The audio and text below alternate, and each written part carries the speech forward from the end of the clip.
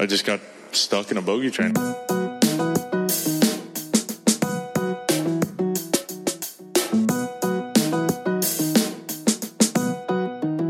And Rickie returns to the winner's circle. Oh, is that from is that what the commentary was over that?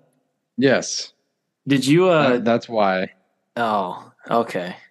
So was it that was on CBS, right? That wasn't Yeah. It's not Nance though. That was no, it wasn't Nance. Nance had the week off. I don't know. It wasn't Immelman. It was the guy that was with Immelman. I don't remember who it was. Andrew Catalan. Yeah. Perfect. Well, whether or not you could hear that, that was the call on Rickie's first win on tour in almost 4.5 years. Welcome, one and all, to episode 35 of the Bogey Train podcast. I know it's been a couple weeks, but I apologize to no one. I got Jengs with me today. Jengs, what's good? It's been a minute. I would like to take a second to apologize to absolutely nobody. Exactly. No, we had a couple of weeks off here. I don't remember how long it's been since our last show. Actually, I think we might have gone. Was it 3 weeks? It might be 3 weeks. Yeah, I know. The last release was June 21st. So. Oh, geez. Yeah, we had a busy week there with the USAM. Oh no. And then obviously last week was the 4th of July, so we did not record last week. But we are back. It's been a while. We've got a lot to catch up on, Rickie included. If you did not watch that winning putt, he looked up to the clouds and he saw Chubbs Peterson, Abe Lincoln, and the crocodile, or the alligator. And Harambe. And Harambe. They were all looking down on him. Huge win for Rickie. I believe I called it multiple times, but we can save that here for a little bit. You can take that victory lap if you want. Can I take the victory lap right now? All right. Yeah. I'm going to take the victory lap on this Rickie win. I've done this twice this year now, actually. I did it with Viktor Hovland early in the year, where after the Masters, I said he's going to turn it around. He wins the Memorial. He's played very well in the majors. And then I believe it was our last episode when we talked about Rickie's U.S. Open choke. And I compared him to Viktor Hovland. I said he's going to be this guy who's going to be at the top, and eventually he's going to break through. And fast forward to the week of Rickie winning, I told Nick in confidence, I said, Nick, this week is the week. I believe Rickie Fowler is going to win the Rocket Mortgage Classic. And then he won the Rocket Mortgage Classic in a playoff over, who was it, Morikawa and Adam Hadwin. Yep. And he had no business winning that playoff. He had no business being in the playoff. And then he throws an absolute dart on the 72nd hole. Yeah, let's go back. We're gonna go a couple weeks backward. And what are your takeaways from Rickie's win at the Rocket Mortgage Classic up at Detroit Golf Club? I believe I sent in our group text that this was fun while it lasted. When Rickie just stalled out and could not make a birdie, could not birdie any of the par fives. I thought it was game over. And then it just, throws a dart on the 72nd hole, hits a perfect tee shot. I thought he was going to hole it for a second. Gets to a playoff and wins the playoff. Overall takeaways, I guess, would just be, finally, it's about time. He tried his hardest to throw that one away, too. It's not like he played extraordinarily well down the stretch on Sunday. He made one birdie when it mattered. Two birdies when it mattered, both on the same hole. But what's your thoughts? It was a little bit, I don't know. It was odd because it seems like, so it was, a one shot 54 hole lead, obviously historically has not been a very strong position for him. His 54 hole leads. Did I hear that he's like 4 for 13 or 4 for 10 going into the Rocket Mortgage or something like that. I thought he was like 2 for 10 going Maybe into the Rocket Mortgage with a 54-hole lead. So, and it was interesting. I listened to Smiley Kaufman's interview with Rickie. Rickie said he was more nervous and had more angst, I guess, for the final round of Rocket Mortgage than he had for the U.S. Open, which is, I don't know how I feel. Is the about Rocket that. Mortgage the new fifth major?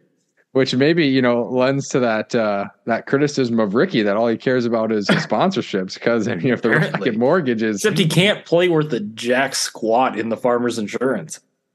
That is so true. He has to go to that tournament year in, year out, and he has like one decent finish there in a 13-year PGA Tour career. Nonetheless, it was a little bit almost backwards because usually when he does have the 54-hole lead, he kind of gets off to a slow and like shaky and tentative start.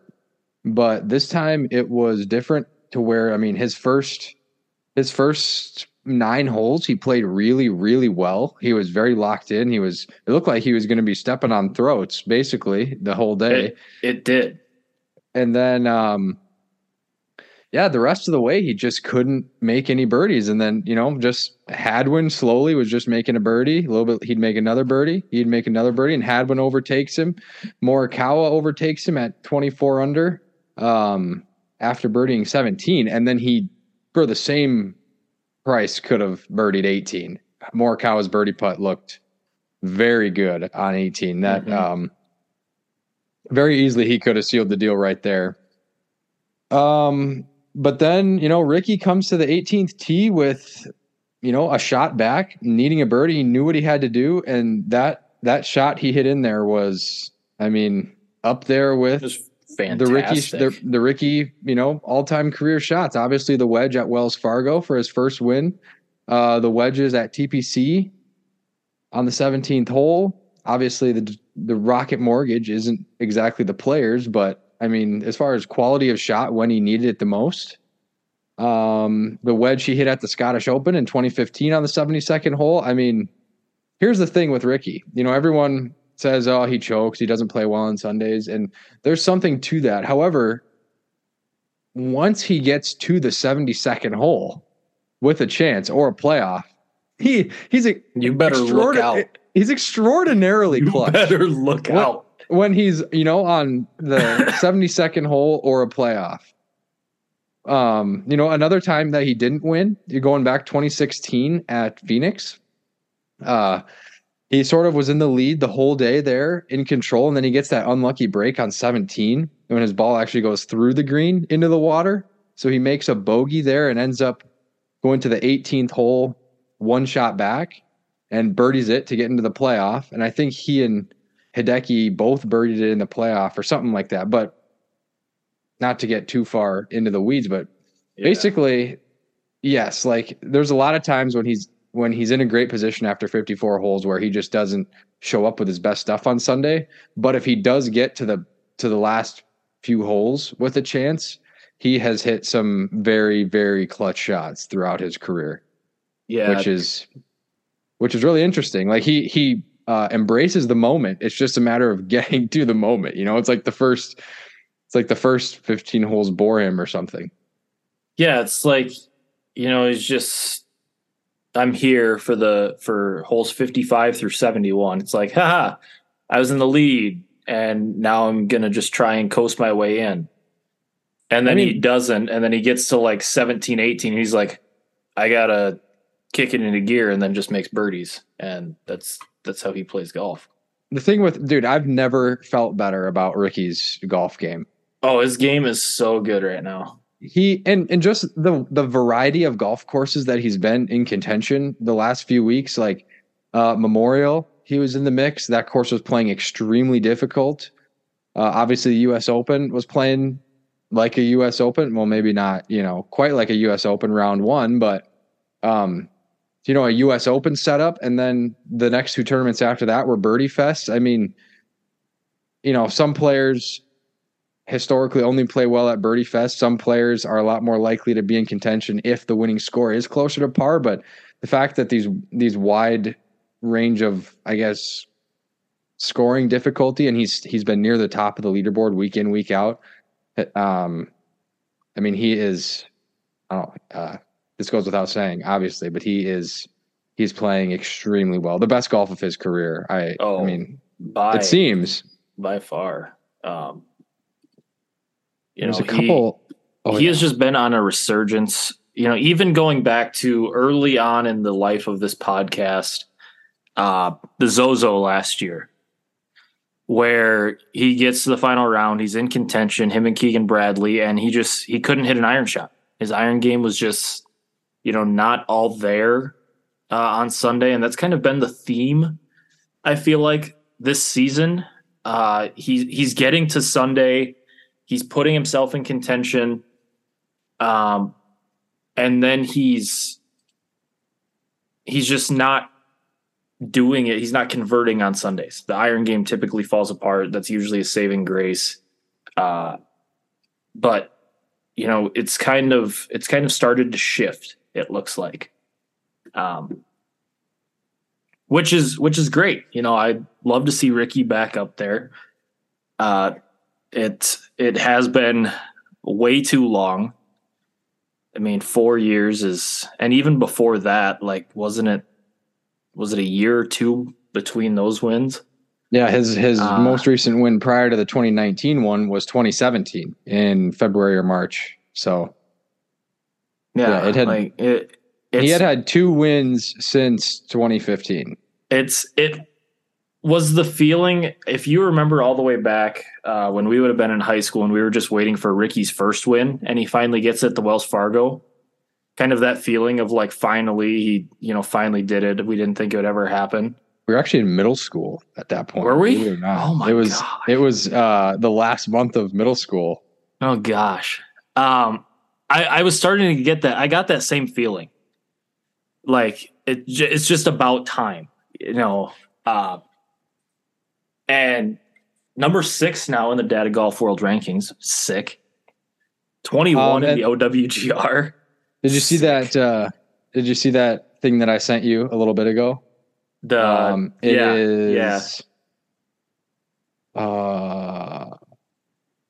Shoot, no, that wasn't the thing I was looking for.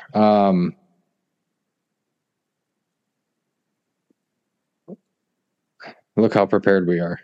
I know he might just win. I mean, going back. Okay, here it is. So this is Data Golf, except over the last 3 months, he has been the 4th best player in the world, trailing only Scheffler, Cantlay, and McIlroy, and ahead of the likes of Victor Hovland, John Rahm, Tommy Fleetwood. Who else? I mean, everyone else. Xander. I think he's tied with Xander for last 3 months of strokes gained. But looking at the Open, I mean, if we're talking about those names, you can already throw one of those guys out that's not going to win. Cantlay. Cantlay can't play. He's out of it. Dude, I am feeling a backdoor top 10 though for Cantlay. That's what he does. He's gonna yellow Wikipedia yellow box. He's gonna stolen valor that yellow Wikipedia box. But no, I mean we're really kind of jumping around here and getting ahead of ourselves. But with the Open coming up, and this is a course where the last time the Open was there, Rickie top 5'd. He tied second. And the way he's playing right now, I mean, I wouldn't be shocked if he won. I mean, he's got to win. I know. It's scary. I mean, you look at, he has, since the beginning of March, he has finished outside of the top 20 twice. Heck, since January, he has finished outside the top 23 times in a tournament. And that was a miscut at the PGA. That was a 31st at the Arnold Palmer and a 54th at the Amex. Everything else has been top 20s this year for Rickie. And the Amex was literally the week that he switched to this putter. So, yeah. I mean, T11 at the Farmers, T10 at the WM. I'm not going to go down his entire results. Down the leaderboard. But if we look just since the PGA, since that miscut, T6, T9, T5, T13, and then first. And the thing is, 3 of those, he was actually in the mix and had bad Sundays. So like a lot of times, when you see a good finish, it's like, oh, that was sort of an inflated, like he wasn't actually in the mix. But Travelers, he had a bad Sunday relative 69. To the field. Obviously, he was like 4th place going into Sunday and finished, I don't know what, T9 or T13. T13. Yeah, so not great. And obviously US Open, right? He was tied first going in the final round and finished T5. And Memorial, he was 1 shot off the lead on the back 9 on Sunday and ended up T9 when he was, T3, I think. He might have even been T2 at one point. So yeah, those results could be even better. They very well could. One that goes the other way, the Schwab, that was sort of the opposite of those. He had a nice Sunday that sort of 67 on Sunday. What else was I gonna say in regards to that? Oh yeah, it kind of shows OWGR. It kind of shows the lag behind a little bit. You know what I mean? Like it's displaying how it's the last 2 years or whatever it is. Right. And so, I mean, there's not 20 players in the world better than Rickie right now. Absolutely. Even though OWGR is starting to catch up, I mean, it just shows that, Data Golf is really onto something here. They had Wyndham Clark pinpointed even before he was winning. That was what sort of alerted me to Wyndham Clark, honestly. It was I was just, browsing Data Golf. This was back in the spring. I was like, oh my goodness, they have Wyndham Clark at the 17th best player in the world. Like this is out of nowhere for me. I mean, not a lot of people had Wyndham Clark on their radar. And so then I started following Wyndham Clark a little more closely. He starts playing better. And this is like maybe even 2 weeks after I realized that, boom, he wins Wells Fargo. Obviously, he goes on to win the US Open as well. So the way I heard Kyle Porter describe it is like, basically what we see on Data Golf is what like the casual fans will be seeing on TV maybe like in a couple months from now. Like they'll be, oh wow, like this Wyndham Clark guy is playing good. Like, yeah, we were kind of picking up on that a few months ago, and then so it seems like Data Golf is sort of ahead of the game where OWGR is trying to catch up. Well, mentioning the Data Golf rankings and looking at guys, there's a name on here that's in the top 15 Data Golf rankings that, now that I think of it, has been playing well, but is a name that I had totally forgotten about for many years. Russell Henley. That was my guess. Russell Henley. I know. Dude, wow. If the US wasn't so stacked, he would have a great shot at the Ryder Cup. Ryder Cup. Yeah. Denny McCarthy is another name. Denny McCarthy, yep. I wonder where's Rosie in Data Golf. He's sneaky playing pretty good. He's 21 in Data Golf right now. Okay. Like you said, he is playing sneaky well. Obviously, he did get that win at Pebble Beach earlier this year, but. And I don't think we can go away from talking about Rickie's victory without talking about how this is going to shake up the Ryder Cup now, or if it will shake it up at all. So should we get right into that now, or there's just a couple other things I wanted to just to put a cap on Rickie's win. Just briefly, what do you think of the celly? I was like, oof, man, that's just how you do it. You liked that? I loved it. I mean, it's like, I've been here before. I'm him. I know what's going on. His caddy is just going absolutely bonkers on the green. Yeah, Adam Hadwin was probably seeing ghosts. Last time he saw a playoff, he got tackled. I mean, it's just. I kind of wish that Ricky Romano, Rickie's caddy, would have just like let the moment soak in a little bit longer before. It's like 3 more seconds. Yeah, just like before absolutely mauling Rickie. But yeah, it was good. It was just funny to see the difference because the caddy was just absolutely jumping around losing it, and Rickie just a little just an exhale. It was it was just like depending on how you look at it, it's either like kind of a cocky, just like heck yeah, or it's just like like finally. Like this is something that he's been waiting for almost or over 4 years now. And it's just kind of a finally. Be honest, was there a tear in your eye? Oh yeah. Were you watching it live? I know the coverage of it was a big Yeah. That was I was I was on the roller coaster of emotions because I was watching it, and he's not really doing a whole lot, and so I'm just like, just kind of sitting back on the couch and I'm scrolling Twitter. It was just like a slow bleed the entire back nine. It was like each hole, his odds of winning went down a little bit. And then I texted you and Noah, and I was like, man, Morikawa is kind of scaring me right now. And he goes on his tear. Hadwin makes a birdie on the par 5. Rickie doesn't make birdie. And I'm just like, dude, come on. We're not going to do this again. And then he just throws that dart on the 72nd hole, and I was right back into it.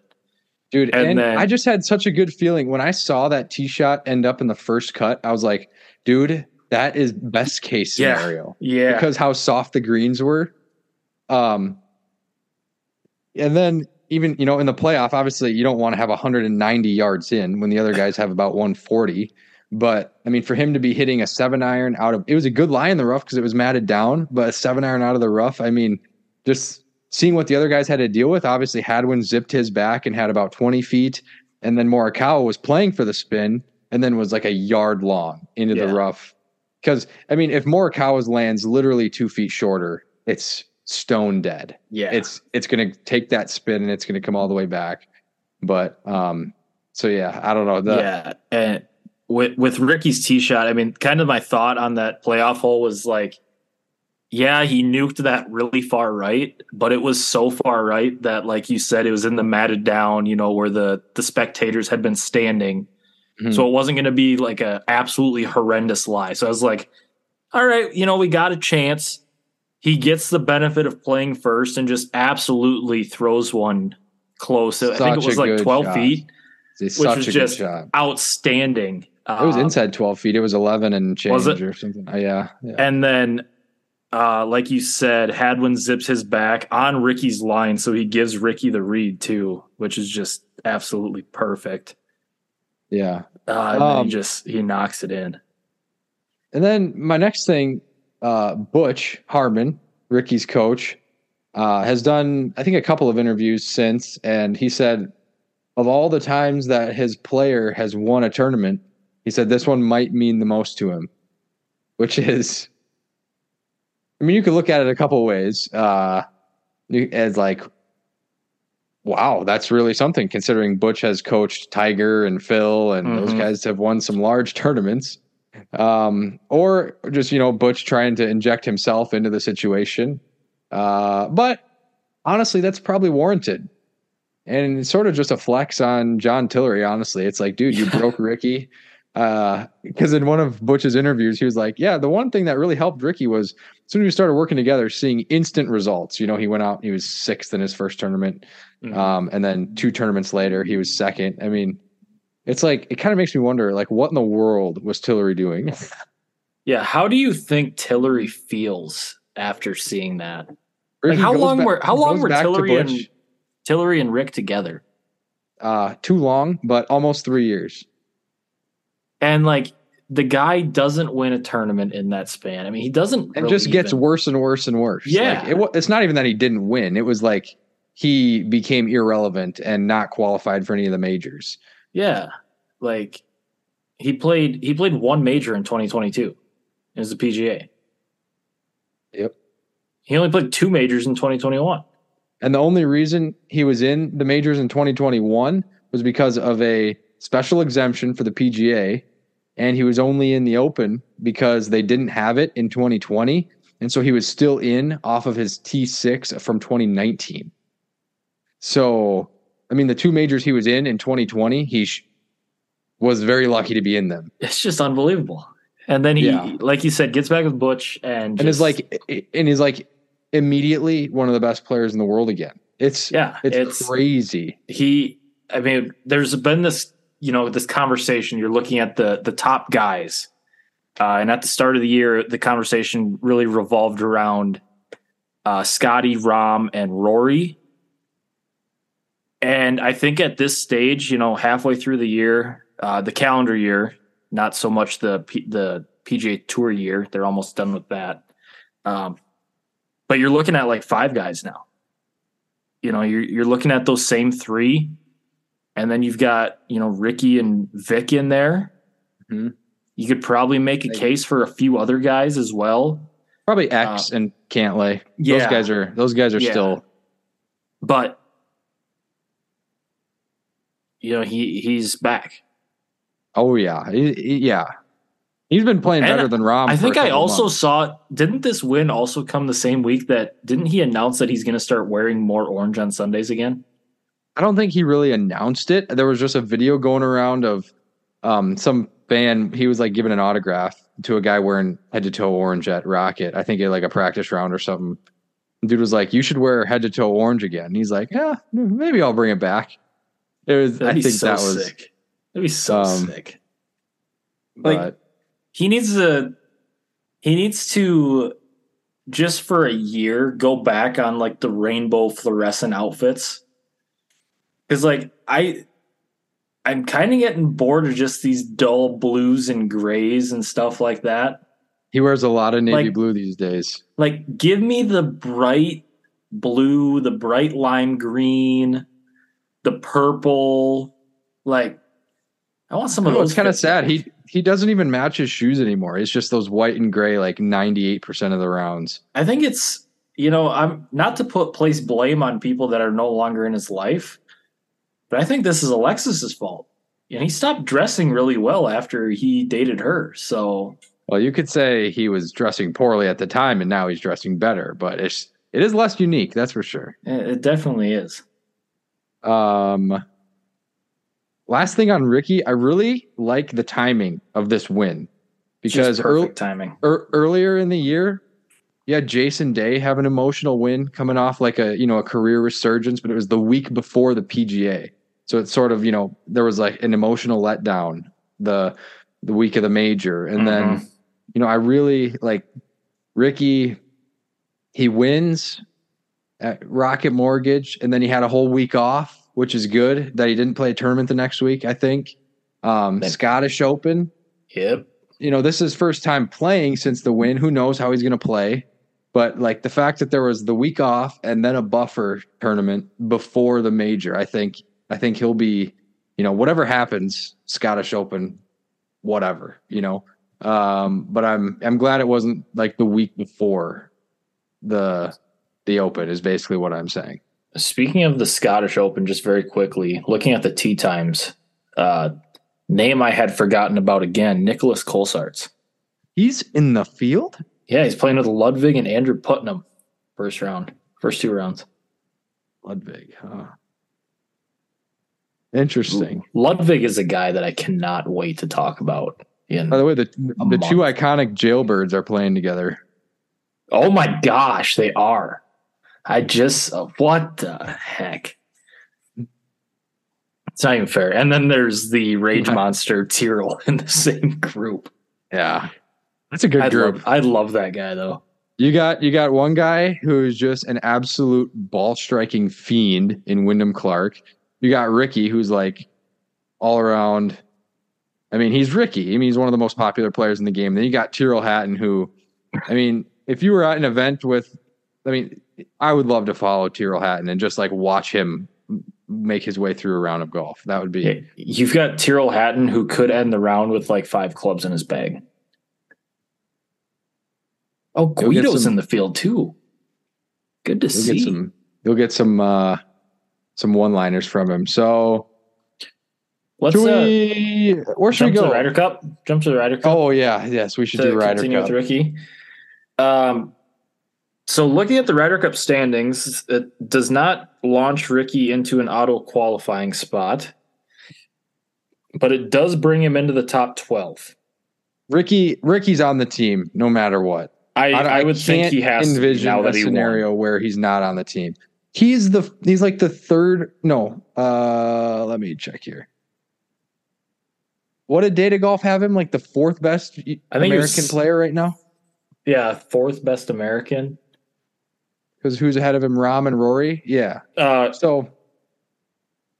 I mean, Scotty, Cantlay, and Xander are the three Americans ahead of him. Rahm and Rory are the two. No, yeah. Statistically, he's the fourth best American. And there's no way he's not on this team. He has to be. Yeah. So I've been part of the Rickie fan club. Okay, let's assume our auto qualifiers auto qualify. Yep. So we got Scotty, Wyndham, Brooks, Xander, Patrick Cantlay, and Max Homa. What do we think about Max Homa? Do you think he'll retain an automatic spot? If he continues playing the way that he has so far this year, no. Do you think he would be a pick regardless? A little bit. Do you think Homa's a pick? Do you think Homa is on the team no matter what? I do think he's probably on the team no matter what. Keegan, number 7. What are we thinking with Keegan? I want Keegan on the team. Keegan is an interesting one for me because he's a dog. Yeah, but I still don't know if I put him in the category of he's on the team no matter what. I think he still has to keep up his play. I wouldn't put him in the, like, even though he's ranked 5 spots higher than Rickie, like I'm seeing Rickie as a lock right now, and I see Keegan as probably a lock, but like if he, like, I don't think it's he's on the team no matter what situation. The one downside for Keegan is he did play poorly in the match play. I don't know how much, the captains will look into match play record and stuff like that, but. All right. Number 8, Jordan. Jordan's on the team. Jordan's on the team. Colin's on the team. Colin's on the team. Cameron Young is an interesting one. That's a very interesting one. If we would have done this 3 months ago, there would have been not a single doubt in my mind Cameron Young was going to be on this team. But things are a little different now. Let's play a little game. Cameron Young or Justin Thomas? Oh my gosh, that is a hard one. I'd go JT. I don't know if I like that, but it's just because JT's form is so bad. They're both their forms are pretty bad. I still think JT has enough like in the bank in terms of what he's done in team competitions that between those two, I'd have JT on my team. And the fact that he and Spieth are just a no-brainer duo. Yeah. 11, Sam Burns. Would you rather have Burns or McCarthy? Gosh, I didn't want you to ask me that question. That was not the one I wanted.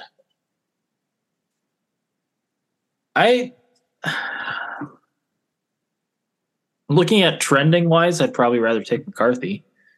And the thing is, like, that's the Ryder Cup is who's making more putts. Yeah. Danny McCarthy is probably a top 3 putter on this planet. So, I don't know. That's really interesting. I think Burns he only has experience from last year's President's Cup, if I remember correctly. And, his form hasn't been great lately. Denny McCarthy has better form for sure. So for sure. That's an interesting one. Okay. How about Sam Burns or Tony Finau? Ooh. Tony Finau is down at 18. Yeah. Which after, what did he have, a 2 or 3 win season last year? He have a 3 winner? I don't know if we're talking calendar year or season, because he has multiple wins this PGA Tour season. This season? Yeah. Yep, he won last fall at the Houston Open, and then he won this spring at the Mexico Open, but he decided to choose the two smallest events to win at. But the Ryder Cup standings is the 2-year cycle, so he has that Rocket Mortgage, the 3M.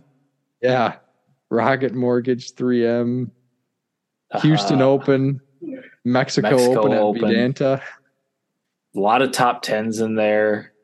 Form is not great right now. Looking at it's recent really results, not great. But who'd you ask me?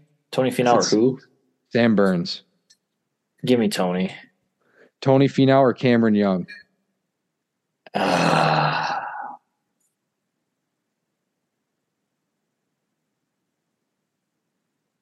Tony Finau played on a Ryder Cup team? 2 of them. Give me Tony Finau then. You had one guy. So say you had to choose between. Well, I guess that's what we were already doing. You had one spot left on your team. You want Keegan or Tony? I want Keegan. That's fair. I can't fault that. JT or Tony for one spot?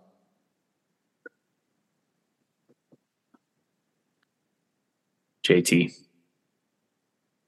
McCarthy or Tony? That one's actually tougher. That one I'm gonna take Denny McCarthy with that one. Fair. I can't fault that. That is tough though. That's a very tough one. Kurt Kitayama or Tony Finau? Tony Finau. Okay, yeah. Kitayama is just a little bit too streaky. It was really cool when it happened for Kitayama. It's the magic's done. Do we want to go through his results since he won? No. How is Russell Henley 24th in the U.S. Ryder Cup standings, but he's like in the top 15 in data golf? It's a great question. Like, how is that actually possible? How can you miss 7 cuts after winning an event this year? So how does data golf have him that high then? Maybe, for Kitayama? No. I'm talking Russell Henley. Oh, I was talking about Kitayama. Oh, okay. Russell Henley has been steady top 20. Okay. Since the Players. I'm a little disappointed Sahith hasn't had good form recently. I was hoping he would make a push to be on this team. I thought Sahith would definitely get a win this year. It's not looking great. I do have Sahith on my team this week though. I don't know. For some reason I kind of like him around the Renaissance Club. But we will see. Do we want to look at Team Europe or not really? Team Europe is just too confusing because you got the world and the European rankings. Points. Yeah. And their situation's a little bit bleak over there. I hear people talking about this European team, and they're kind of striking a little bit of fear in me for this year. Because you're looking at, they're still going to have John Rahm and Rory. They're going to have Tommy Fleetwood and Shane Lowry. They're going to have Victor Hovland and Matt Fitzpatrick and Tyrrell Hatton, Sepp Straka, Justin Rose. I mean, they're going to have some ballers on that team. Probably throw in some guys. I mean, right now, Yannick Paul's an auto qualifier, so you got to throw his name out there. Maybe Victor Perez.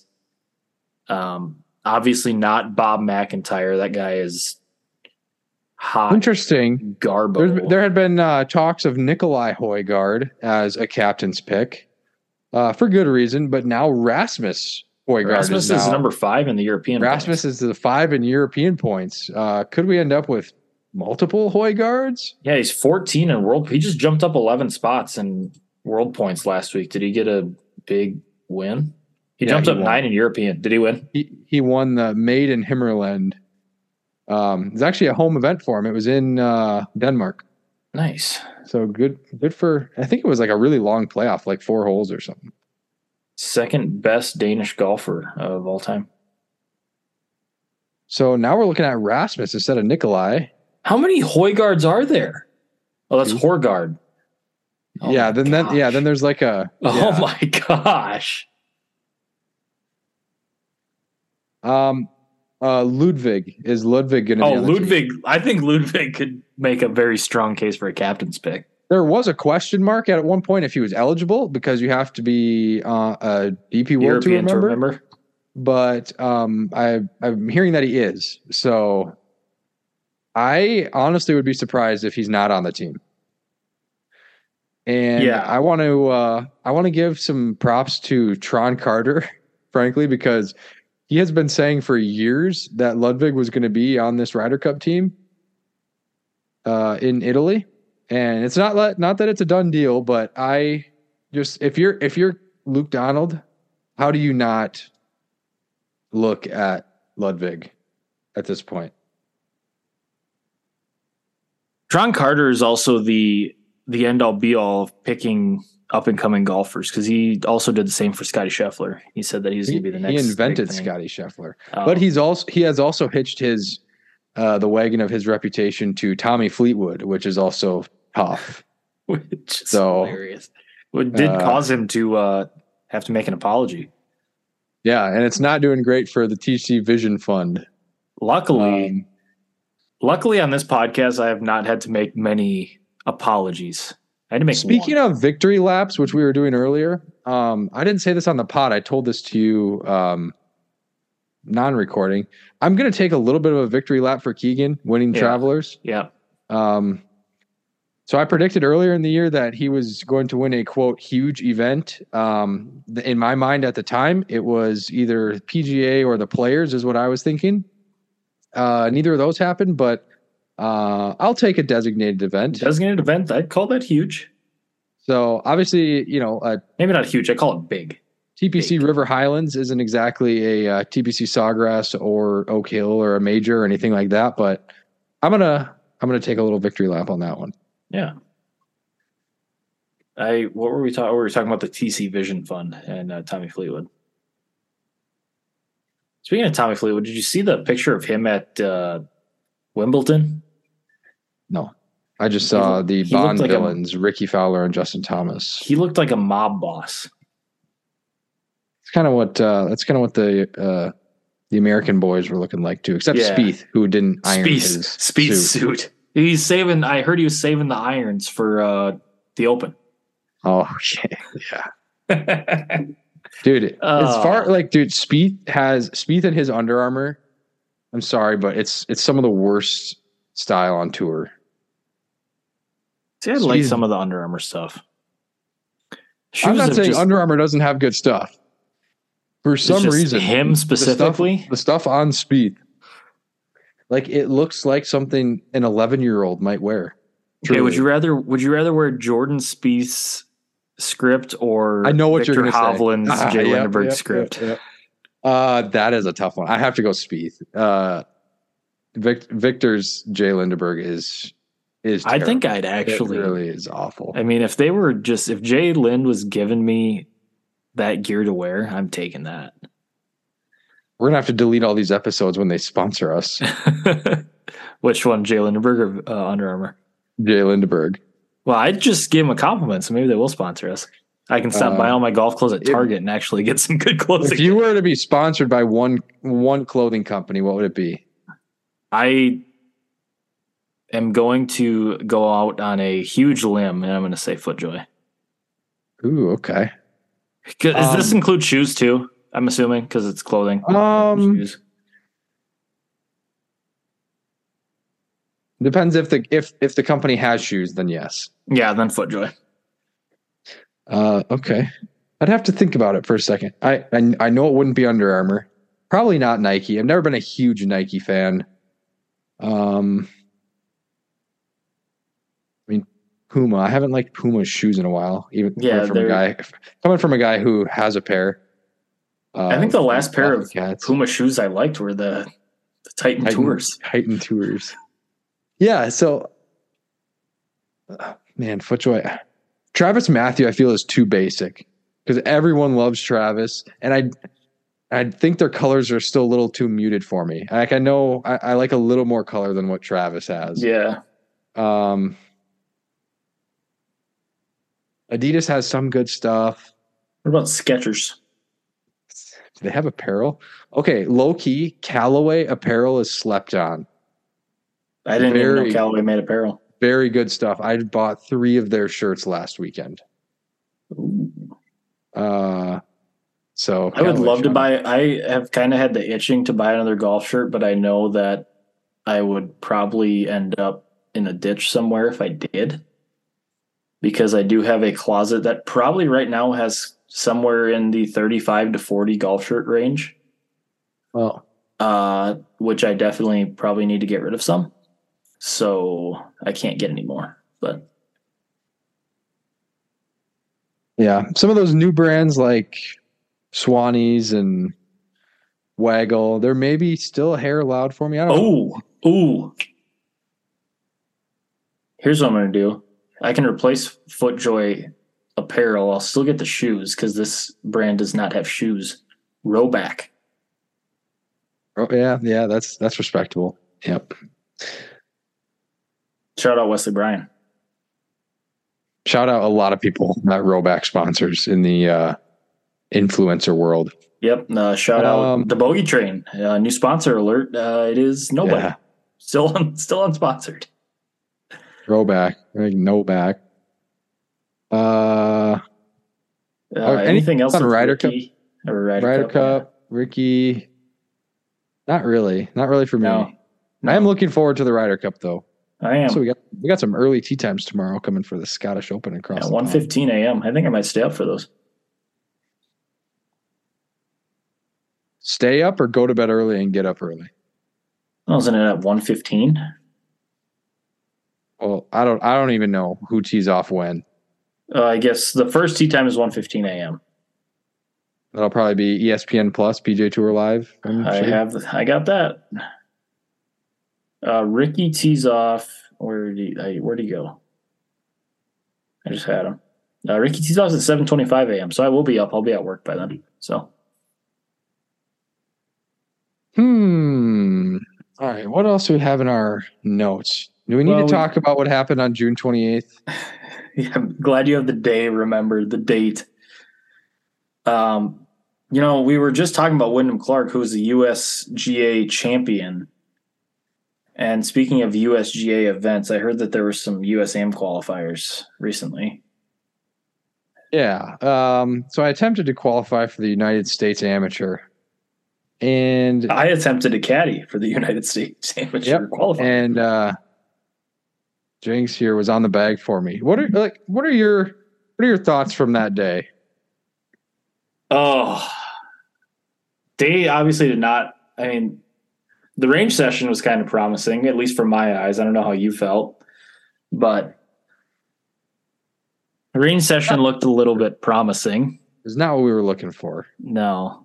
The first tee shot, I feel like, kind of set the tone for a lot of the day. I wasn't. So it stepped up on the 10th tee, which was the hole I started on for the morning round, and a little snapper Magoo into the trees. I guess trees penalty area on the left. Started with a nice little double bogey. I think I had to make about a 5-footer for double. Yeah, it was kind of a shaky 5-footer too. I mean, we couldn't really get the read on it, but. So honestly, after that, I was not worried because last few times I've started off in a tournament, I've had a terrible start. Like at the state mid-am, double bogeyed my first hole of the tournament because of a snap hook. Obviously, that's not the start you want, but it didn't mess with me mentally. Like I was like, okay, a lot of golf left, whatever. Like that's what I was trying to tell you too. I mean, there's 35 holes left. In theory, for most people, on paper, yeah. And obviously, you played the practice round of the course. I didn't, so I didn't really know what was coming. But I figured we'd have some birdie opportunities there that we could, scratch it back to even and shoot something like that. And the next few holes or the next couple holes, you kind of steadied out. I had really nice pars on the next two because it was really breezy that morning. There was a lot of water windy. A lot of water on those next couple holes. couple solid pars, and then the that next tee one shot was on 12. yeah. Hey, yeah. What, living on the edge or what? Yeah, just 4 paces from the water. And yeah, the par 5 13th, I had a perfect tee shot, had a 6 iron in, and just tugged it into the water. Made a 6 there when I should have been making 4, really. So that one was a sort of a gut punch to be 3 over through 4 when felt like I was going to be moving back in the right direction. And then the next hole is just a brutal golf hole. Especially with that wind, that's just an unbelievably brutal. Yeah, it's like a uphill, turns to the left, par 4, and you can't miss it right because you're down a cliff. And it's like 470 or something on the card. That's it. Playing probably brutal. It was probably playing 500, 510 that day. At least. Brutal par 4. Made a 5 there. And you said you can't miss right. You also can't miss where we missed it, which was on the side hill of a bunker. Yeah, it's like, would I have rather been in the bunker, or because my ball was on the grass, but it was so far below my feet that it was a good shot to get it to whatever I had left, like 50 yards. Didn't get up and down for par. We're not going to go through every hole, but no, we don't need to. Ended up turning. I think I made a couple pars after that. Yeah, you parred. Turned, and I was hanging at 4 over, I think, which obviously is not the start you want for the front 9. Well, 4 over through 8. Well, that's the thing, because then the double on 18 was a killer. That was the kick in the teeth. That was what really turned it into okay, I can still have a decent day to this is not going well. Yeah. Nice part. No, I wouldn't say that we were at the this is not going well stage yet. 6 over through 9 is not a good start. We had a couple holes before we hit the ultimate level. Well, yeah, neither of us could have predicted just how bad it was about to get. Yeah, it was a great par on 1 that I thought for sure was going to be another 6, because I thought there's no way you were finding that tee shot.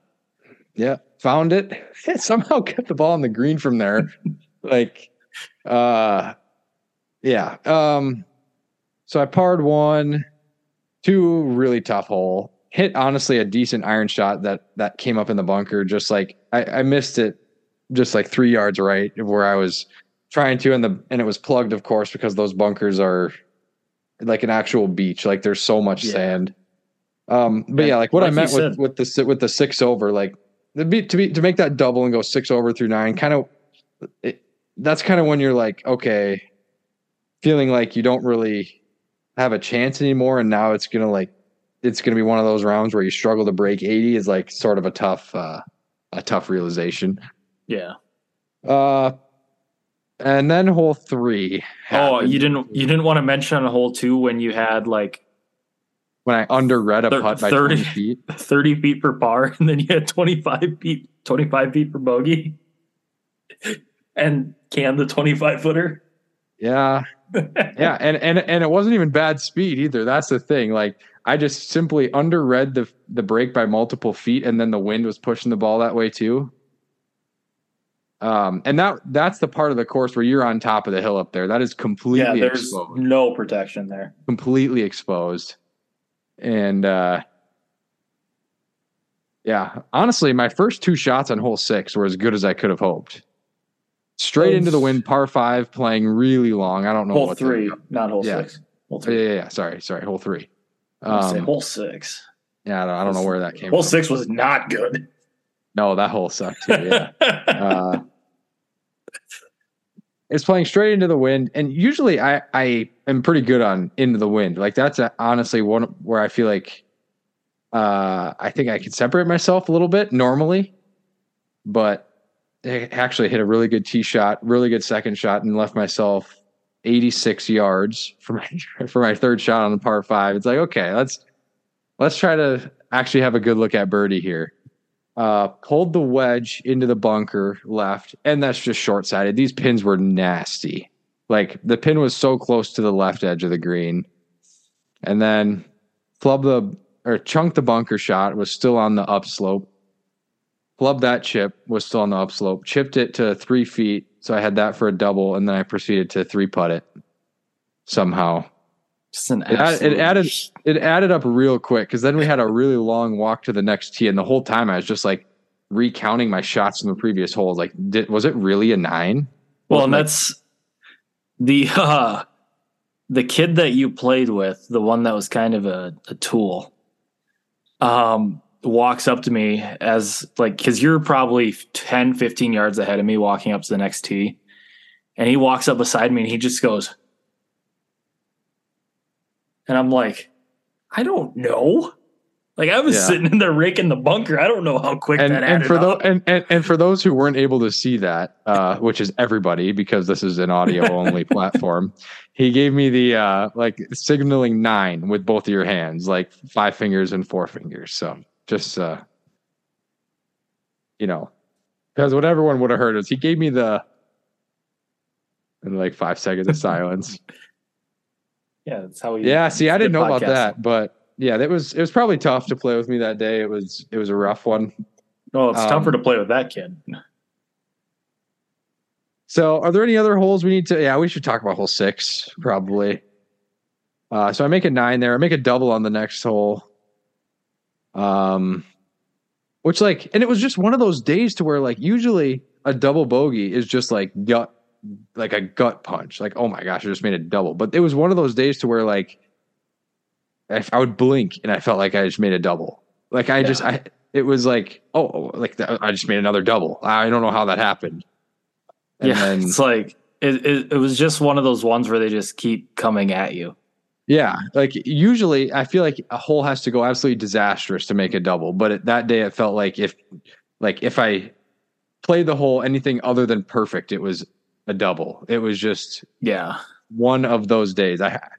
I was thinking about it, and I truly don't think I've shot that high since I was a junior in high school. I can't think of any other, because I think my highest score in college was 82 or 84, probably 84. Yeah. So, it was an 87, folks. And then hole 6 is the easiest hole on the course. Par 5, a short reachable par 5, straight downwind. I had like in my practice round, I had like 10 feet for eagle on that hole.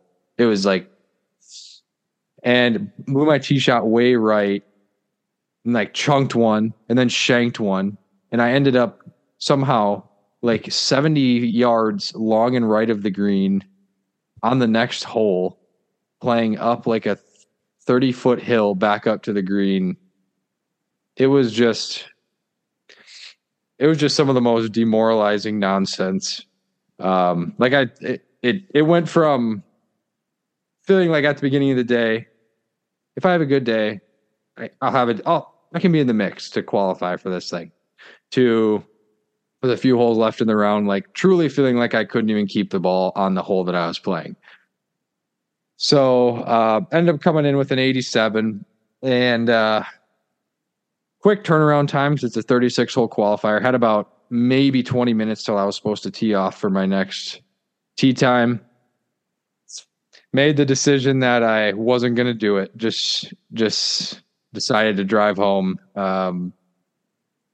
Felt like I was not in a mental state to go play 18 more holes on a golf course like that. I don't know. What were your thoughts on that decision? That was a tough Dairy Queen experience, by the way. Brutal. I don't know what was worse, the Dairy Queen experience or the round of golf, but and that's saying something. My thoughts on this, like, I kind of, like I told you there, I was very indifferent on it. Like, I was just kind of going with whatever you wanted to decide. Obviously from my personal thought, like if I'm playing in a qualifier and I'm 15 shots out of the cut line with one round to go, like why waste my time would kind of be my point of view. But then, like, at the same time, like, if I'm playing the state stroke play and I know I'm not going to win state stroke play after one round, like, I'm not just going to withdraw. I'm still going to play the other 2 rounds. So, like, I don't. Yeah. Maybe that's different just because it's not a qualifier and it's an actual, like, event, so to speak. But. Yeah, I don't know. It was. I probably, like, if I had to do it again, I'd probably play the second round. Yeah. It's not like I stew over it and regret it or anything like that. But if I had to do it again, I probably would have just played the next 18, to be honest. Yeah, it's probably a pride thing too. Just like, yeah, I played like junk that round. Now I'm going to go. Yeah. Go play better. I mean, I'm not going to say I was super upset about the decision because I don't think I could have taken 18 more holes with that kid. But it was just weird because, I never thought I was or wanted to be the guy that, like, oh, I played bad, so I just don't want to play the next round. It was just a weird, like, mental thing. Like, that was not your average golf course. Like, that was the golf course to where, like, the mental state I had devolved into where, like, I truly could have shot 95 in the next round. Yeah, that's a course where you have to be mentally there. I just felt like, that round beat me up enough to where I just did not want to see that golf course anymore. So yeah, I don't know. It was a strange day. Haven't had one like that in a while. And then in my next round of golf, I proceeded to shoot 67. So that's how that stuff works. Like last week, well, I guess it would have been 2 weeks ago in men's league. Like I just couldn't hit the ball. Like I showed up to the range to warm up before league. And I a bucket of balls there is like 35 or 40 balls. My first like 20 to 25 were all tops or shanks. Like my ball didn't leave the ground for the first 25 golf shots I hit. And then I finally hit one good iron and switched to driver and was like, oh, I got to hit driver now. And shot like 82. And as people would ask me like, oh, how's the golf game? It's like, it's terrible. Like I just shot 82. I'm playing so bad. I can't get the ball in the air. Go play 3 days later and shoot 2 under.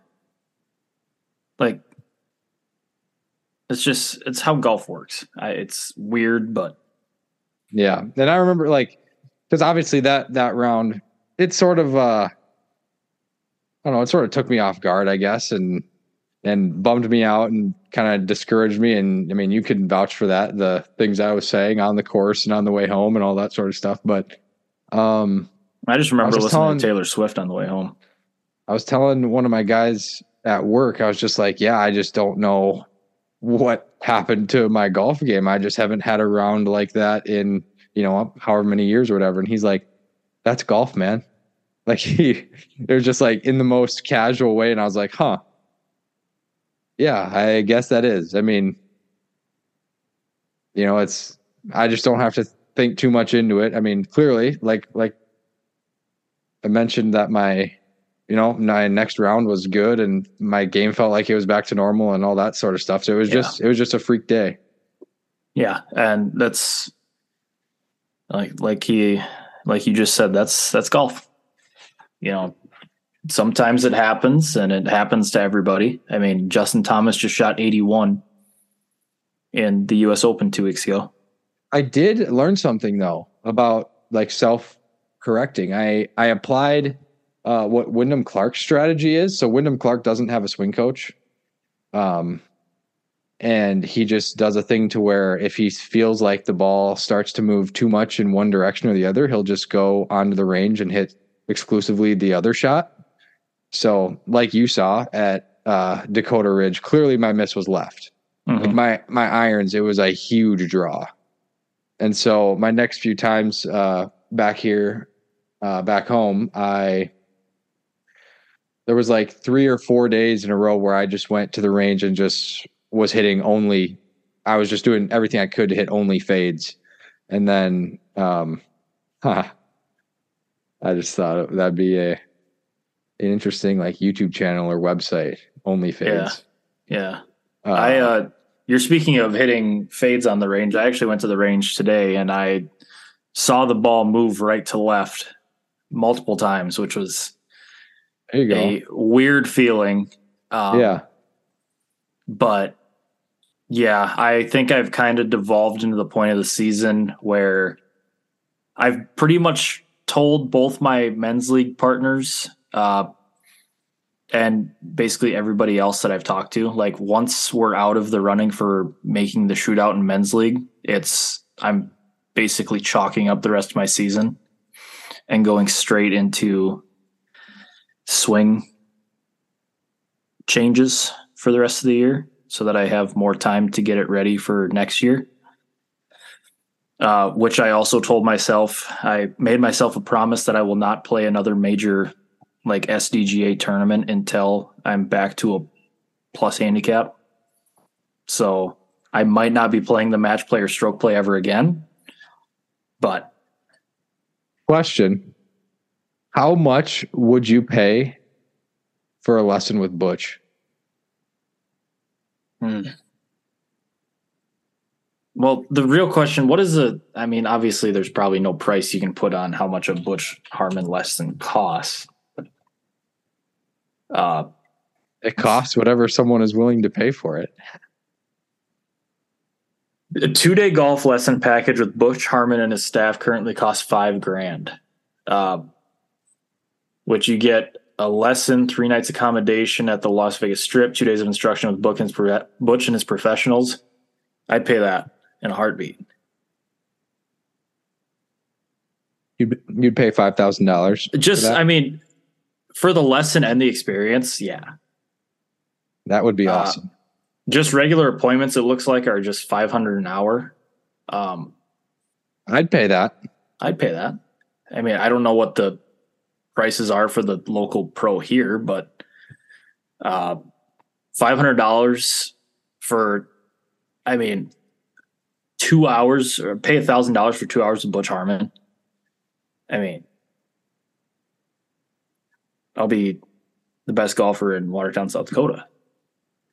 Yeah. So, using that on the range, it did help me because the next time I went out and played, my ball flight was a lot more neutralized, and yeah, I even hit a couple fades with irons, which was nice. I did hit some chunks though. It wasn't back all the way.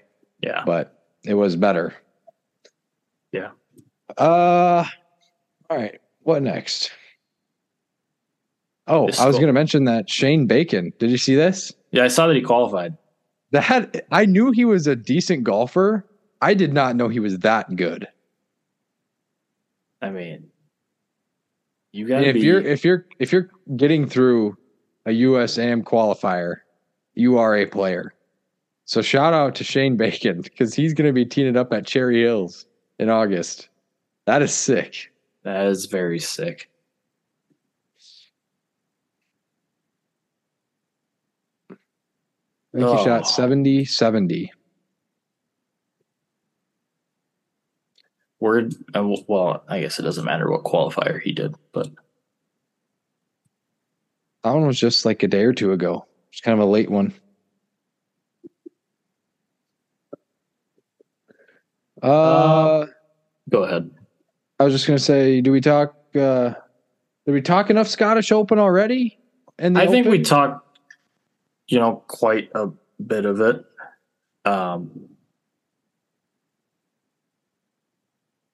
Scottish Open at the Renaissance Club, Rickie's going to win. Actually, no, he's not going to win. He's not going to win because he's going to save the winning for next week at Hoyt Lake. Here's what I think. I think Rickie's going to get off to a slow start. He's going to make the cut, but I think he's going to backdoor top 20 or 15 this week. And then I think he's going to be in the mix next week. Yeah. I honestly would be surprised if he's not in the mix at Hoyt Lake for the Open. I'm just reading on this Shane Bacon thing.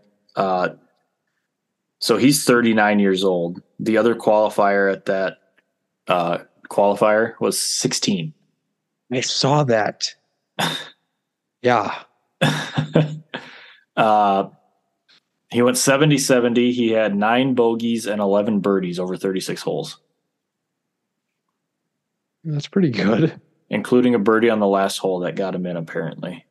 That is just stones. That's just got to be one of the coolest feelings ever.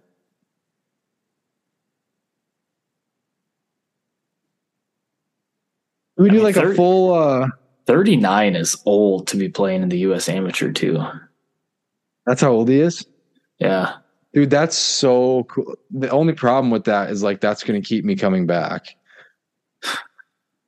Because like truly, like how much time does he actually get to practice? I bet he doesn't get that much time to practice. So I mean, you don't need a lot of. I've been reading a book and it's been talking a lot about you don't need a lot of time to practice. It's just about the intentionality of the practice that makes the difference. What's that book? It's called, what is that one called? The Practice Manual. It's so I actually have 2 books that I got. Well, I was going to save this for after our last thing, but we could just do it now. I mean, yeah. What you mean, like all the Senate hearing stuff? Yeah. I say we just don't talk about that because I don't want to. Yeah, I didn't really understand a whole lot of it anyway. I basically put it on there to say like, I don't want to talk about this stuff. Yeah. In case you're unaware, the Senate committee hearing was yesterday, and they did a whole bunch of stuff. And basically, some officials from the PGA Tour like were brought in to testify, and some senators grilled them, and it was all this big thing. But nothing will come from it because it's still a framework agreement, and there's no actual agreement made. So. I want live officials to have to testify. That's what I've heard that's kind of what they want. Like they're looking to schedule a second hearing date to get live officials in. But yeah, I just like talking golf. I don't want to talk that nonsense anymore, even though that's like the biggest story in golf. So yeah, because we're a golf podcast. We talk about golf, not politics. And speaking of golf podcasts, I say the rest of the way we just talk about like our own golf stuff for this. Yeah. Yeah. Okay. Fire. I like that. So I got these 2 books. One of the golf podcasts I listened to, it's a podcast called The Sweet Spot. And the 2 guys that host it, it's Adam Young and John Sherman. And both of those 2 they've each written their own books. So Adam Young wrote The Practice Manual. John Sherman wrote The 4 Foundations. And for the last 2 weeks or so, I've been diving into the Practice Manual. And it's really just a book about golf. I mean, not so much the golf swing, but, it talks a lot about impact laws and impact physics and ball flights and, just kind of the whole wide variety and, focusing your practice on one thing, having a certain focus, during your golf swing, having routine, it's when you read it all seems like basic things that you should already know, but it's stuff that a lot of people don't necessarily know. So it's been really interesting, taking some of that and actually getting back into practice and hitting range balls and working on some of that stuff, which has made me feel like I've improved a little bit. So there you go. So yeah, if anybody follows us on Twitter, you would have seen that we tweeted out our handicaps yesterday. Or was that 2 days ago? I don't remember. It all blends together for me. Yeah, it's the middle of summer. I'm on the wrong Twitter page anyway. I'm just I'm in a slump right now to where I haven't gotten to play any golf since July 3rd, and that was 9 days ago. And I won't be getting to play any golf in like an 18-hole round in the foreseeable future. So it's just a very, very depressing July for me. Oh, really? Yeah. Are you still going to play the state stroke play in August, or is that Yes. You are? Yep. I'm signed up for it. Yep. So you might be going into that dry. That's what you're saying. I'm trying to play the Pro-Am before that. Oh. So I originally thought I wasn't going to be able to do that. that's still a possibility, but I'm going to try to make things work so that I can play that. So did I see that like Bata and Haas are playing the Pro-Am together or something like that? That might be true. I don't know. Like something crazy like that. Yeah, I'm kind of in the same boat, like not playing wise, but just in a little bit of a slump. Kind of in June, it felt like I was playing some of the best golf I've played since college. I had a couple really, really good rounds. I think I had a 67 and a 69 back-to-back rounds, which were like rounds that I haven't shot in years. And since then, it's been hit and miss. My last 3 rounds, I've gone 81, 70, 76. So it's kind of back and forth. But I played, what was it, Monday night? And, I can hit good golf shots. It's just a matter of doing it consistently and not getting myself in trouble. But yeah, it's golf. Not playing the stroke play. I think I've only got one tournament, like actual individual tournament left this year, and it's the Compesca. Unless they do a club championship, I'd play that. But if they're not doing one, I haven't heard anything yet. Forgot what I was going to say. Oh yeah, I think I'm going to make a slight change to something I do on the course. I think I'm going to start putting with a line again. Just to kind of like have me focus a little bit more, and pick more precise targets. Yeah. I think, I've been getting a little bit, I don't know if lax or loose on the greens is the right word, but just sort of aiming like, I'm just kind of aiming over here, Yeah. And so I'm going to try to incorporate it into my practice too. And really,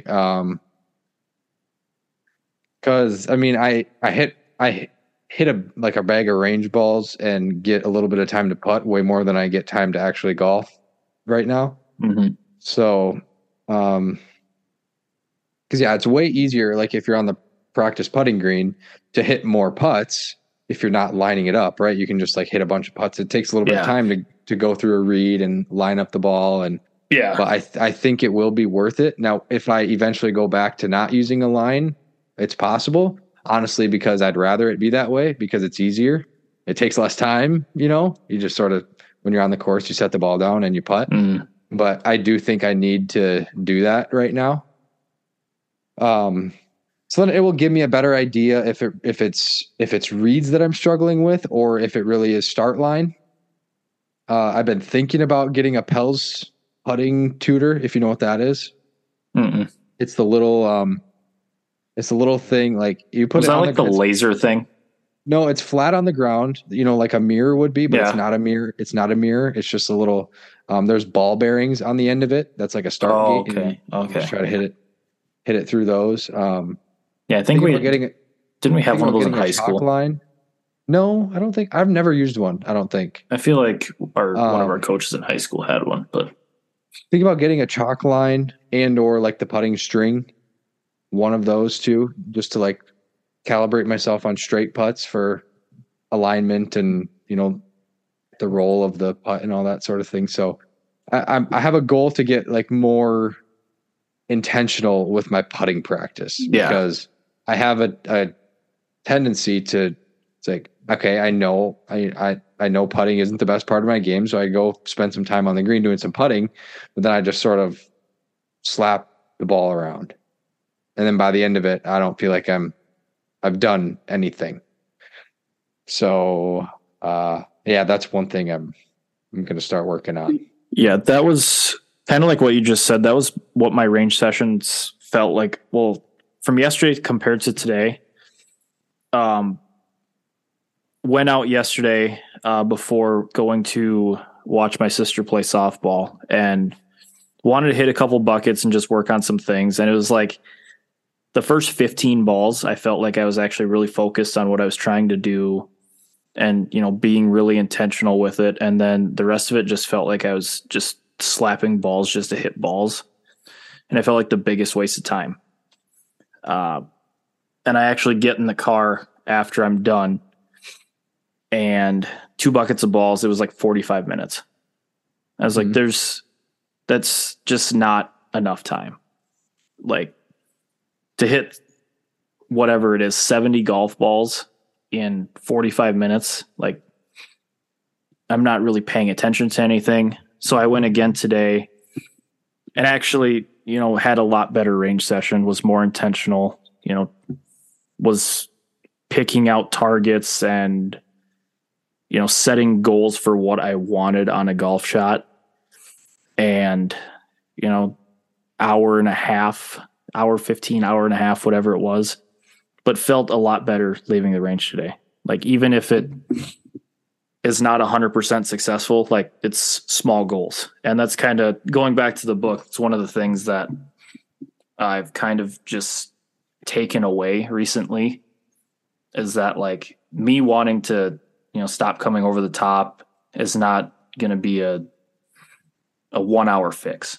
Like it's small steps to get exactly to where I want to be. So I've been kind of in that mental headspace lately that, it's not going to just change overnight. It's something that I'm going to be, probably working on from the end of July or end of August until next March or April. I mean, at least you get simulator all through the winter. Yeah. Yeah. And I'm actually,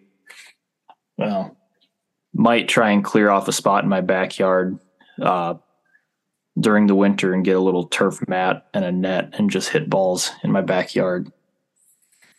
If it's not too cold. Is there going to be any feedback though? You should get a launch monitor. It'll be feel feedback. It won't be like there can be there are more affordable launch monitors. Yeah. Like if you could swing like 500. Yeah. Yeah. I just don't know if, I don't have room in my house that I could do it in my house. So it'd be an outdoor thing. So it might be something to look into. Yeah, let's see. Putting, going back to your putting thing too. Thoughts on aim point? I don't know if we've talked about aim point on this podcast before. Clearly there's something to it. I mean, almost all of the pros are doing it. I am very strongly considering, one of the guys in town here is actually like an aim point certified teacher or whatever. I'm strongly considering getting involved in the voodoo. Yeah. But at the same time, I don't want to because I already am a pretty good putter. Mm-hmm. So I don't want to, incorporate aim point and completely throw off everything that I have. But I think, I don't think it's going to throw off what you have. I think it does take some dedication though to get good at it and good at sensing the slopes. And I do still have a lot of questions about it in terms of how it works. Like if the putt just doesn't have a uniform break, like if it starts straight and then breaks late or vice versa, or if it's a double breaker, like I still don't get quite how players use aim point in those scenarios. Obviously I'm sure there's an answer to it. Yeah. Because it's not like, if I asked a tour player, they'd be like, oh wow, I never thought of that. But I feel like with my eyes, I'm still a decent green reader, but I don't know. We're going to see. Hopefully I can find some time to put in some work on the greens with a line on the ball and see like how that goes. It's been probably 5 years since I've putted with a line on the ball. So yeah. And I've always been a line putter, which is another reason why I'm considering the Vice golf ball is because it just comes with the line already on there. Those lines are nice. Signs are very nice too. Yeah. I actually, speaking of the Vice golf ball, I saw that they did a 2021 study golf ball study, 85 mile per hour swing speed, testing driving distance, and the Vice Pro Plus was the longest golf ball in that test. It was averaging like 236 or something for an 85 mile per hour swing speed, which I mean makes sense because the moments I started hitting Vices, like I felt like I picked up 5-10 yards when I was hitting it well. So that makes a little bit of sense now that I see that study, but I thought that was really interesting when I saw that. Yeah, I'm definitely, I still have probably a dozen Pro Vs, maybe more. And we'll see if I end up with any shop cred from any tournaments this year. Yeah. But I am considering switching still. Vice is a possibility. Strixon is a possibility. TaylorMade, possibly even the Tour Response is a possibility. I was doing some watching video, like a TXG video going, well, it actually wasn't on the TXG channel. It was on Matt's individual channel. He was testing the Tour Response, and he's a high ball speed player and basically performed identically to the Pro V1 on his like wedges and driver. There was a little bit less spin on the mid irons for him. Yeah. But so I'd say that's pretty similar to like the Vice Pro Plus. And that's and the Tour Response, I mean, that's a $39.99 a dozen ball. So I mean, but then again, if it's not anything that's performing better than the Vice, you might as well just get the Vice, because in bulk you can get such a great deal on them. You did mention before we recorded, I'm going to bring this back up, you went to the long putter, the extended putter, extended grip experiment. Yes. And from what we talked about, you apparently did not have a good experience because you are considering switching back. I'm still deciding. Like, sometimes it feels really nice, and sometimes it just feels a little bit off. Like, it just feels awkward because it's different, and I don't know if it's because the putter wasn't built that way, because obviously I mean, not that I'm feeling the putter shaft flex and things like that, but it's not, it wasn't built to be a shaft that's 38 inches. The 2.0 grip it does feel a little bit fat for me. Like which one did you have on yours? Did you have like the Zenergy, or did you have what was the other one? The one I have, can't think of now. The one I have right now, it's the Zenergy Tour. It's the Zenergy. Yeah, it's the Tour 2.0 XL. Tour 2, yeah. Yep. So it's like the grip itself is like 13 or 14 inches. Just like large, you're like in the hands, you're saying? Yeah, like it's definitely fatter than I'm used to. Yeah. Yeah, because you typically just have a standard like 1.0 on yours, don't you? On my Rossi, which if you have a Super Stroke. Yeah, which I haven't used a lot in the past couple of years, but that one has a 1.0 on it, and even that feels fat. Like, if I go conventional grip, like, that's still more than I want in my lower hand. And I mean, all of last year I putted with that ping putter that was basically just a standard size grip. Like, it was slightly thicker than standard. So I'm thinking about removing the extension and doing a Super Stroke 1.0, and then putting my counterbalance weight in it so that the total weight of the grip is between 100 and 110 grams. I really like the shape of the putter I have right now. Like, it's basically my dream shape for a putter. It's like the rounded blade with the alignment line on the top rather than the flange. Like, it's my, I'm just trying to, I don't know. It's not we'll let it breathe for a few, a little bit longer, especially because I don't have any tournaments coming up in the near future. But yeah. Yeah. It's for me, I've been considering going longer. And for me, it's mainly just, one, my putter's a little short. So it's a little bit to help with just some back issues that I have had for a little bit. Not having to bend over as far, but also, counterbalance and getting a little bit, hopefully more consistent with longer lag putts, because my lag putting is not great. My short putting is really, really good. So, I sacrifice a little bit of that just to get a little bit more consistent with, 25, 30 footers that I'm not good at all. It's kind of my plan with it. I got the same grip that you had, the 2.0, the XL. Mm-hmm. And I think I mentioned this to you before, but when I had my old Odyssey putter, I actually had just the standard 2.0 on it. Mm-hmm. So it's the size I'm used to, and getting the Flatso, it's going to feel very similar to what I have on my putter now. Right now I have the Pistol GTR 1.0. So it'll be a little bit larger, which is just fine because I have a little bit larger hands. So. Yeah. And the thing is, so I put the extension in myself.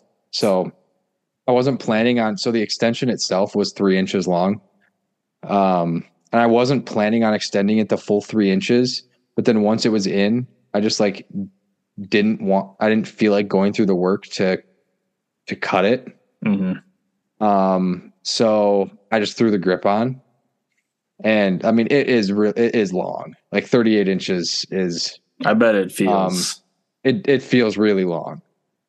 So, and obviously, my whole point was to grip it lower down, like farther down, so it didn't matter, but it's just taking some getting used to and figuring out exactly how I'm going to position my hands and my setup and everything. It's just it doesn't come quite as naturally as to when it's just like a standard 35 inch, I know how I'm going to set up to it. So I'm still sort of working through how I'm going to set up to it. So, and the 18 hole round that I played, started off really good. Like was making putts early.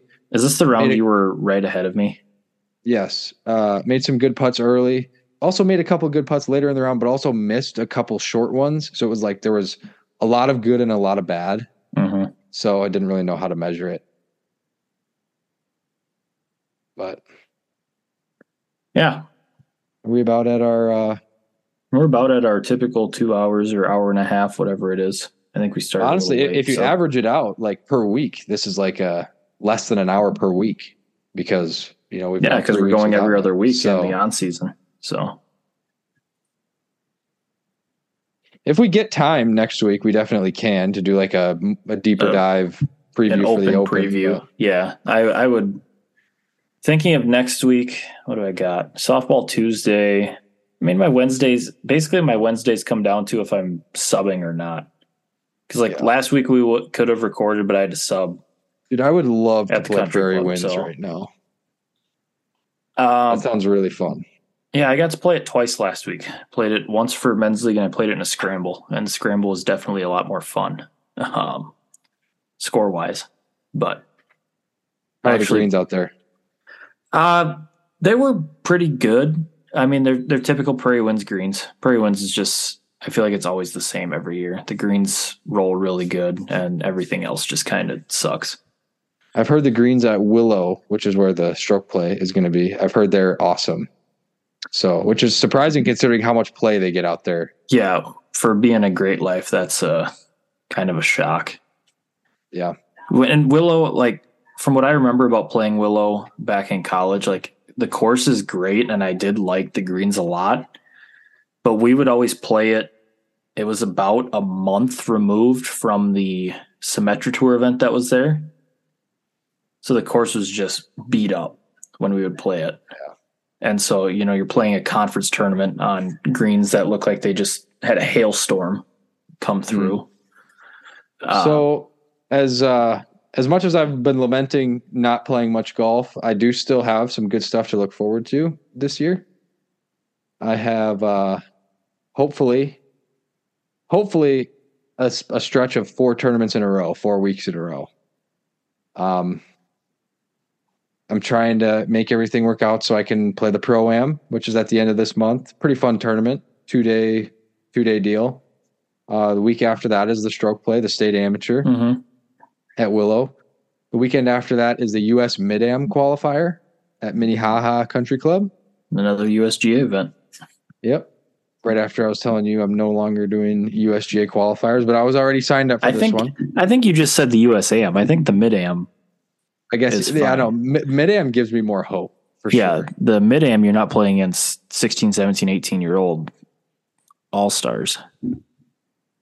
Yeah, and I like to say, it's because of the college kids, and I hate to admit that I'm getting destroyed by high school kids too, but, so there's that, and then the weekend after that is the Compesca, always a fun one. That's always a great one. And then a couple weekends after that is the state Mid-Am 2-man.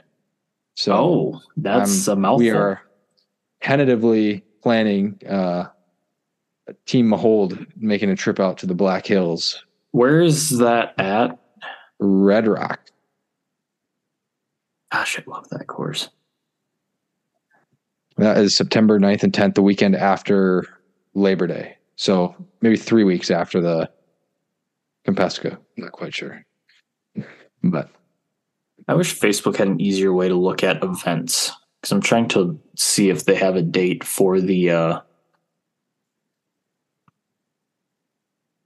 what's the thing? The club championship, but I'm not seeing anything. I don't even know if they're going to do that anymore after last year. It fell through. Yeah, I really hope they do, because, I would like to play in a club championship. Well, I mean, not that it matters, because it might be my last year at Cattail.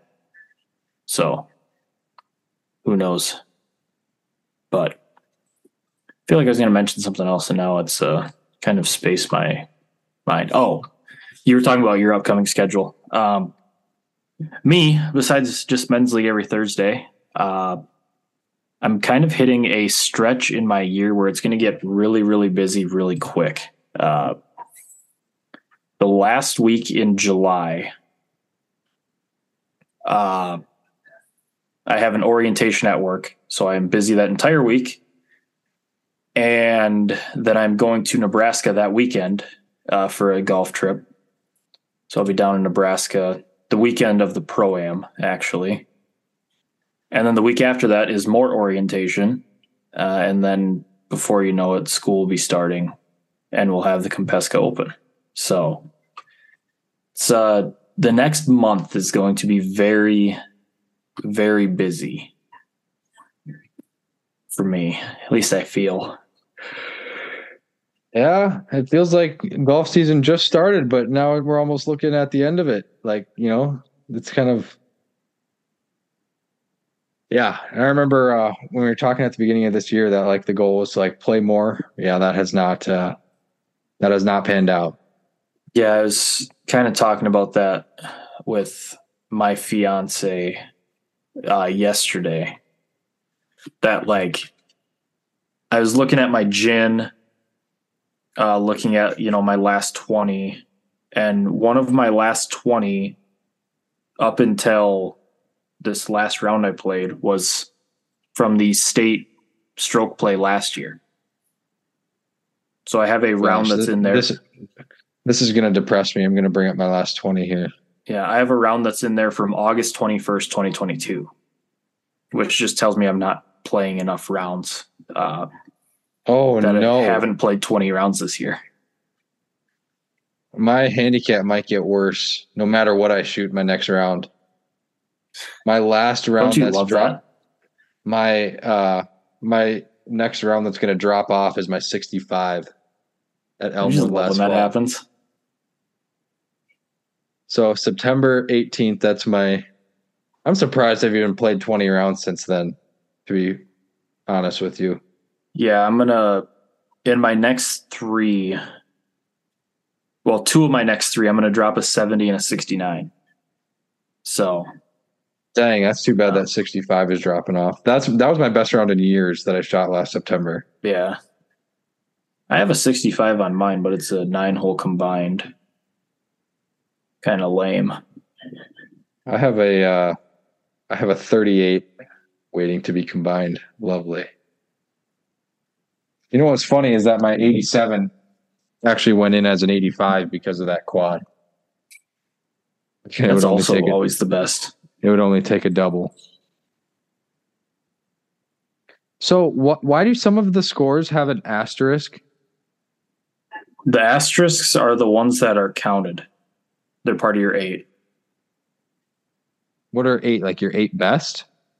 Yeah, your 8 best differentials, because that's what makes up your handicap. Oh, okay. It's 40%. I've got 67, 69, 74, 70, 70, 73, 75, 65. No wonder my handicap is a +2. Because I have multiple scores in the 80s in there. Yeah, but the 80s don't count towards your handicap if they're not part of your best 8. Wait, so what happens if there's a PCC of -1? Does that mean scores were lower that day? Yeah, it means scores were lower that day. No.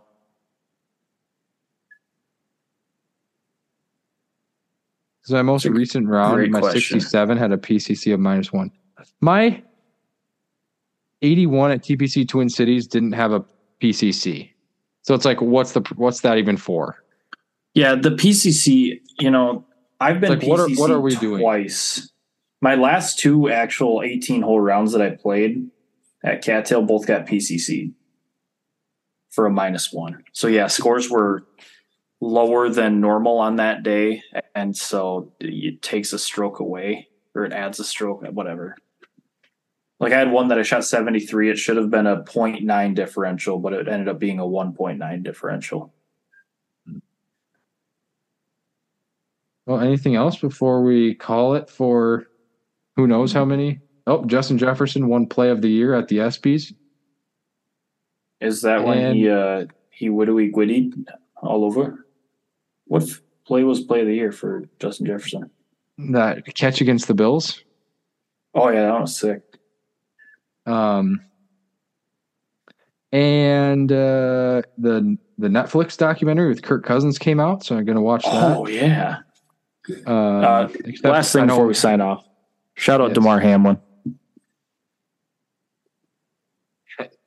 Gosh, I think of that. All I think about now is the conspiracy theories. I'm too online. You're too woke. Shout out DeMar Hamlin. Allegedly. All right. I got nothing else. So whenever you're ready. Nothing else. This was a good one. Yep. Hope you guys all enjoy this one. Hopefully enjoy watching some coffee golf across the pond this next couple weeks. Some of the best weeks. Oh, next week we have Live at the Open Radio.